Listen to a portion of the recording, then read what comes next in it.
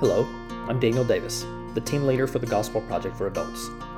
This is our weekly leader training podcast. And this week we are on Unit 23, Session 2, titled Disciples Live for God's Glory. As Jesus taught his disciples about the nature of the kingdom of heaven in his Sermon on the Mount, he was pointing them to the reality that his kingdom is a different kind of kingdom than what they were expecting. Many wanted the physical kingdom, the overthrow of Rome and the liberation of the Promised Land with a restored kingship. But Jesus' message in the Sermon on the Mount offered a better kingdom, a heavenly kingdom that had come to change the way followers of Jesus live, reorienting their practices and purposes for doing their righteous deeds. The actions of those who follow Jesus should not be done for their own notoriety, but rather so that they might grow in their faith and please their Heavenly Father. Jesus highlighted three practices in particular, which we will examine in the 3 points of this session. But the applications of Jesus' teaching in Matthew chapter 6 reach to many of the ways we evaluate and seek to portray a holy spirituality. The question in the introduction will help your group members to begin thinking through some of those ways that we ourselves may be guilty of putting on a spiritual appearance in order to make ourselves look better or to gain the praise of human beings. In point 1, we learn that Jesus' disciples give secretly. In the 3 passages we study in this session, Jesus contrasts true discipleship with the self-focused actions of those he called hypocrites. The hypocrites were people who practiced their righteousness in front of others to be seen by them. Likely these were Pharisees generally, but anybody can be a hypocrite. They wanted to look and act spiritual, but only so they could gain the attention, accolades, and applause of others. And they probably got exactly what they were looking for. But Jesus said that was all they got: temporary, fading, earthly rewards. In this passage, these hypocrites gave to the poor in order to get for themselves earthly attention. By contrast, Jesus' followers are to give to the poor to receive a heavenly reward. This still may sound self-centered, but according to Jesus, this is categorically different. Giving to the poor in secret, avoiding the attention of human beings, exhibits faith in God, trusting that He sees our good works and rewards them in His timing and for our eternal good. In this way, we help supply the needs of others, but we also give glory to God, because we show that we are concerned only for His attention, believing that His accounting alone matters. A challenge you might toss out to your group with this point is to tease out how Jesus' teaching here relates to Jesus' teaching in Matthew 5:16 that we studied last week. What does it mean to let your light shine before others, so that they may see your good works and give glory to your Father in heaven, and yet also give in secret, such that your left hand doesn't know what your right hand is doing? How should we reconcile these two instructions from Jesus? That might be an interesting discussion point for your group. In point 2, we learn that Jesus' disciples pray sincerely. Moving from the discipline of giving to the discipline of prayer, Jesus applies the same secrecy principle to praying. The hypocrites love to pray in public places to be heard and noticed by people. And again, this was the sum total of their reward for their, quote, goodness, unquote.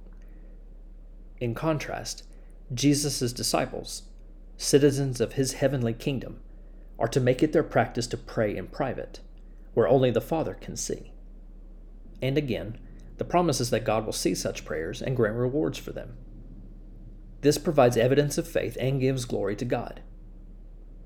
Now, the Bible is full of public communal prayers, and even the model Lord's Prayer that Jesus gave to His disciples speaks of our Father in heaven, and give us our daily bread, and forgive us our debts.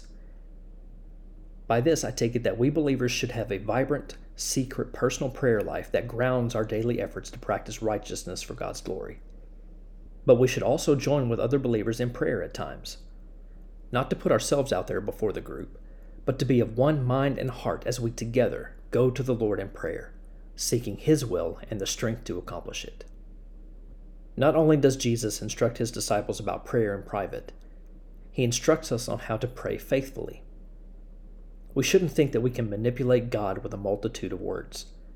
Rather, if we come to the Father in faithful prayer, then we should believe that He is all-knowing and already knows what we need before we ask.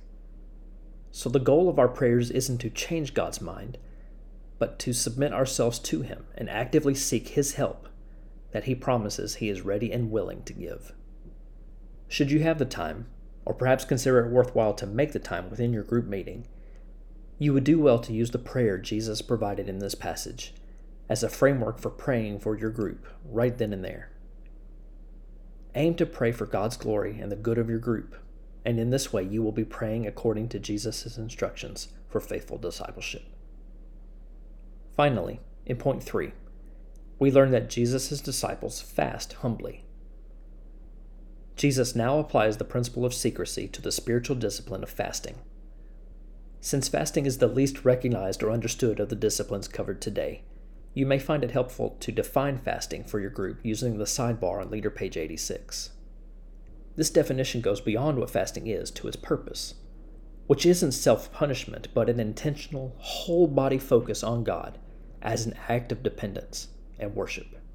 After defining fasting, the second thing to note is Jesus' sense of expectation that His disciples would fast on occasion. This is a neglected spiritual discipline for believers today.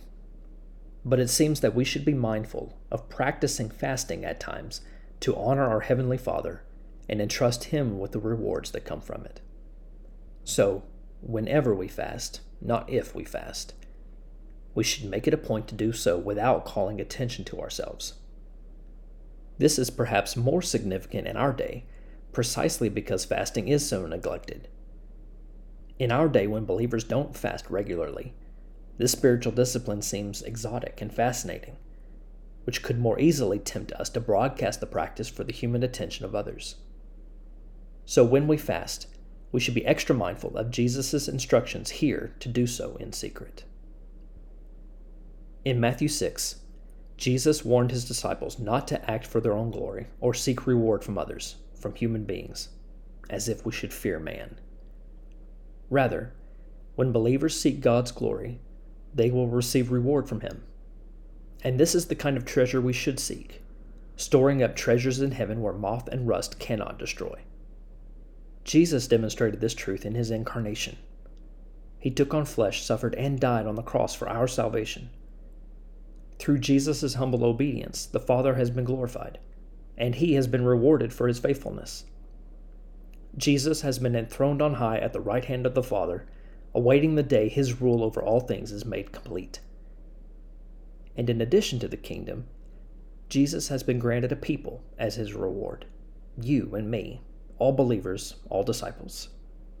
We are His reward, and Jesus is most certainly ours.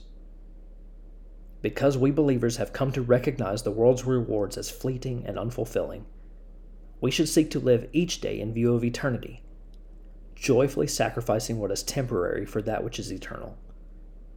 In this way, we will store up treasures in heaven, and this, in large part, is by proclaiming Jesus and His gospel, so others may join His eternal kingdom through repentance and faith.